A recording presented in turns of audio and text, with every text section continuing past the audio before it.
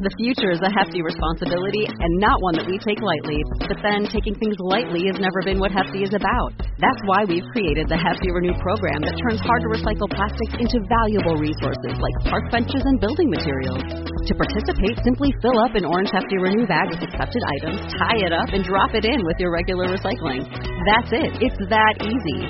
It's time to rethink recycling with Renew. Particular valued resources may vary by geography. More info available at heftyrenew.com. Star Wars 7x7 episode 1222. Today it's a Rebels briefing on Kindred. This is season 4, episode 7 of the Star Wars Rebels TV series. Punch it, Chewie. I'm Amy Ratcliffe with Lattes with Leia, and you're listening to Star Wars 7x7, the only daily Star Wars podcast.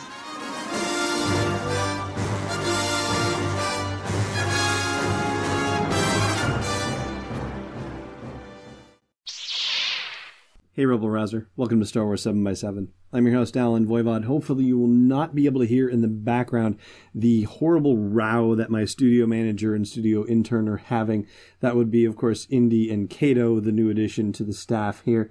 I don't know why they've decided to start wrestling here in the studio, but it's so much easier to just let it happen than to actually try and remove one or both of them from the studio, so we'll see how this plays into everything today. Anyway, we're talking about Kindred today. This is season 4, episode 7, as I said at the outset. And this is a full spoiler podcast, so if you have not seen the episode and don't want it spoiled for you, then save this podcast for a later date.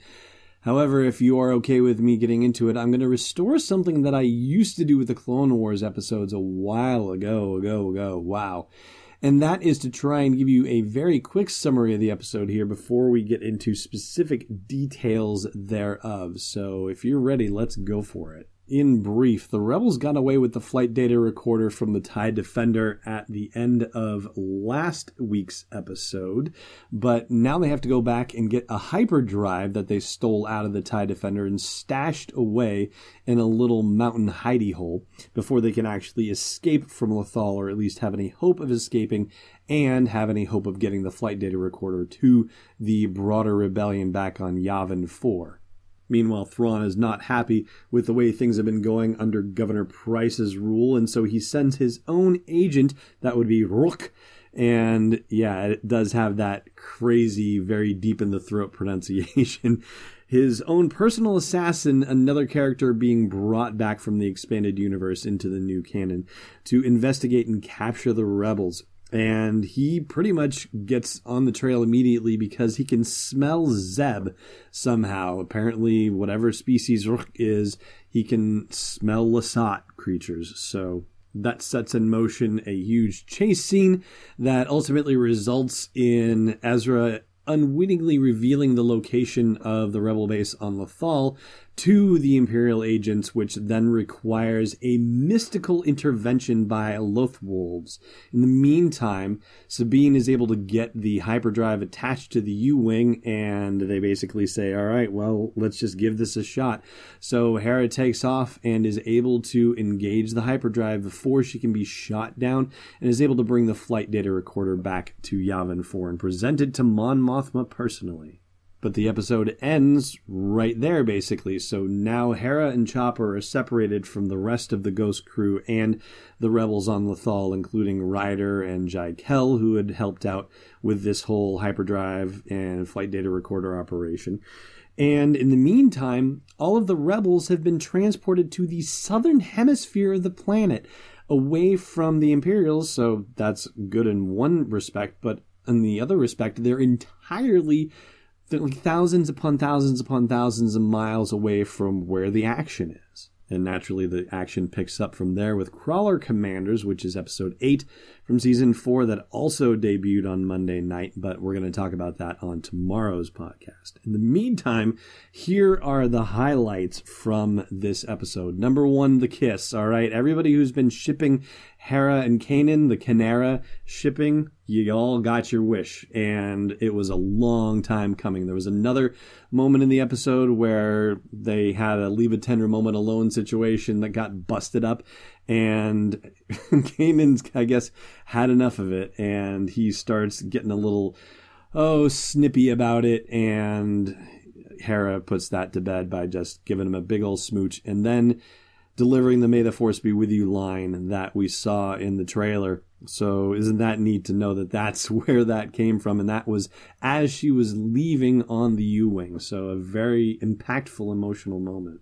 And another scene that we saw in the trailer that, in retrospect, I wish they hadn't shown it to us, because I thought this was possibly one of the coolest things I've seen. I would love to have seen this in live action on the big screen. Hera taking the U-Wing into Lightspeed and blowing through a landing bay on a construction sphere to do it. So she has to line up her direction to go into Lightspeed, but unfortunately there's a construction sphere right in front of her. So she blows through the landing bay out the other side of it, and you see the ship shooting off into Lightspeed, and all of this equipment, all these scout walkers and other material getting sucked out of the construction sphere in the wake of it, floating off into space. And I just thought that was really cool.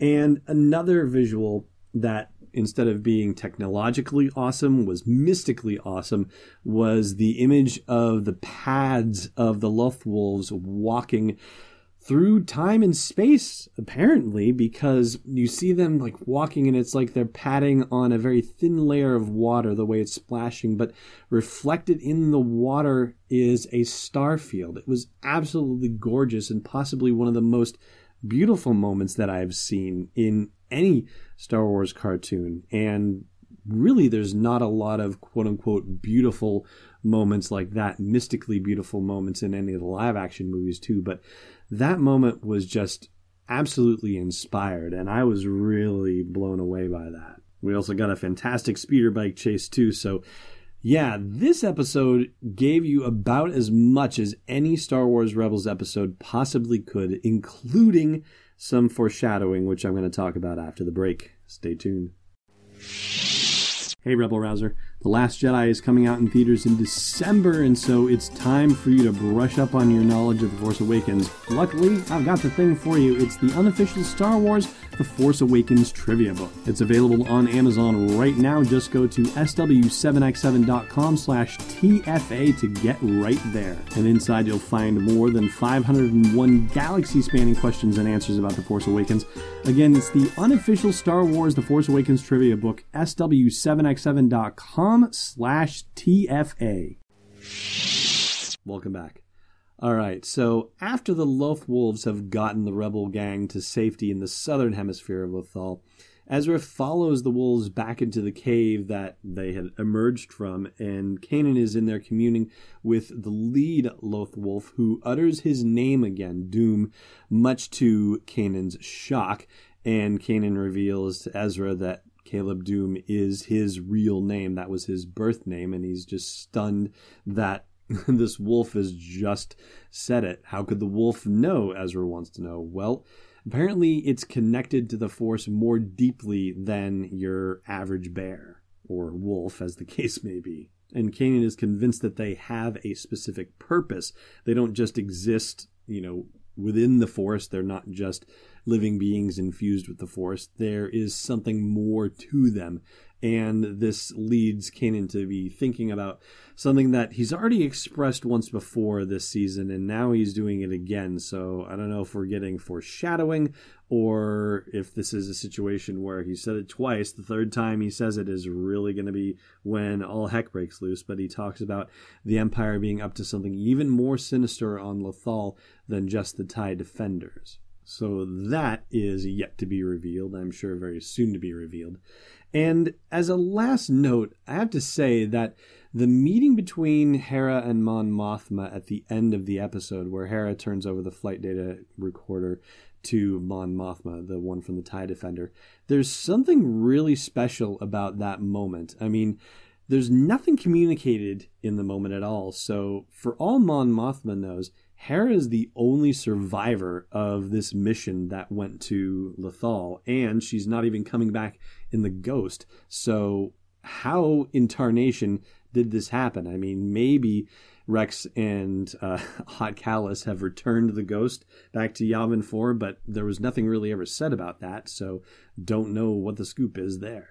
Either way, we don't have any indication one way or the other as to whether she communicated with the Ghost crew or, the substitute Ghost crew prior to her arrival on Yavin 4. So really, this does look like Hera is the lone survivor and that she gave up everything to get this flight data recorder to Mon Mothma. At least that's how it must be looking to Mon Mothma, and the level of respect she must have for Hera as a result of this. Heck, maybe this is what's going to earn Hera her general's commission in in the rebellion. It'll be interesting to see how that works out too. And with that, I'm going to wrap up this briefing on Rebels Season 4, Episode 7. Kindred is the name of the episode, and we'll be talking about Episode 8, Crawler Commanders, in tomorrow's podcast. But in the meantime, I just want to say thank you, as always, for listening, and may the Force be with you wherever in the world you may be. Thanks for listening to another episode of Star Wars 7x7. And hey, before you ride your Tauntaun past the first marker, check out SW7x7.com for show notes, links, photos, videos, and more. And please support the podcast by joining us on Patreon at patreon.com/SW7x7. It's not a Force Ghost vision, it's Destiny Unleashed.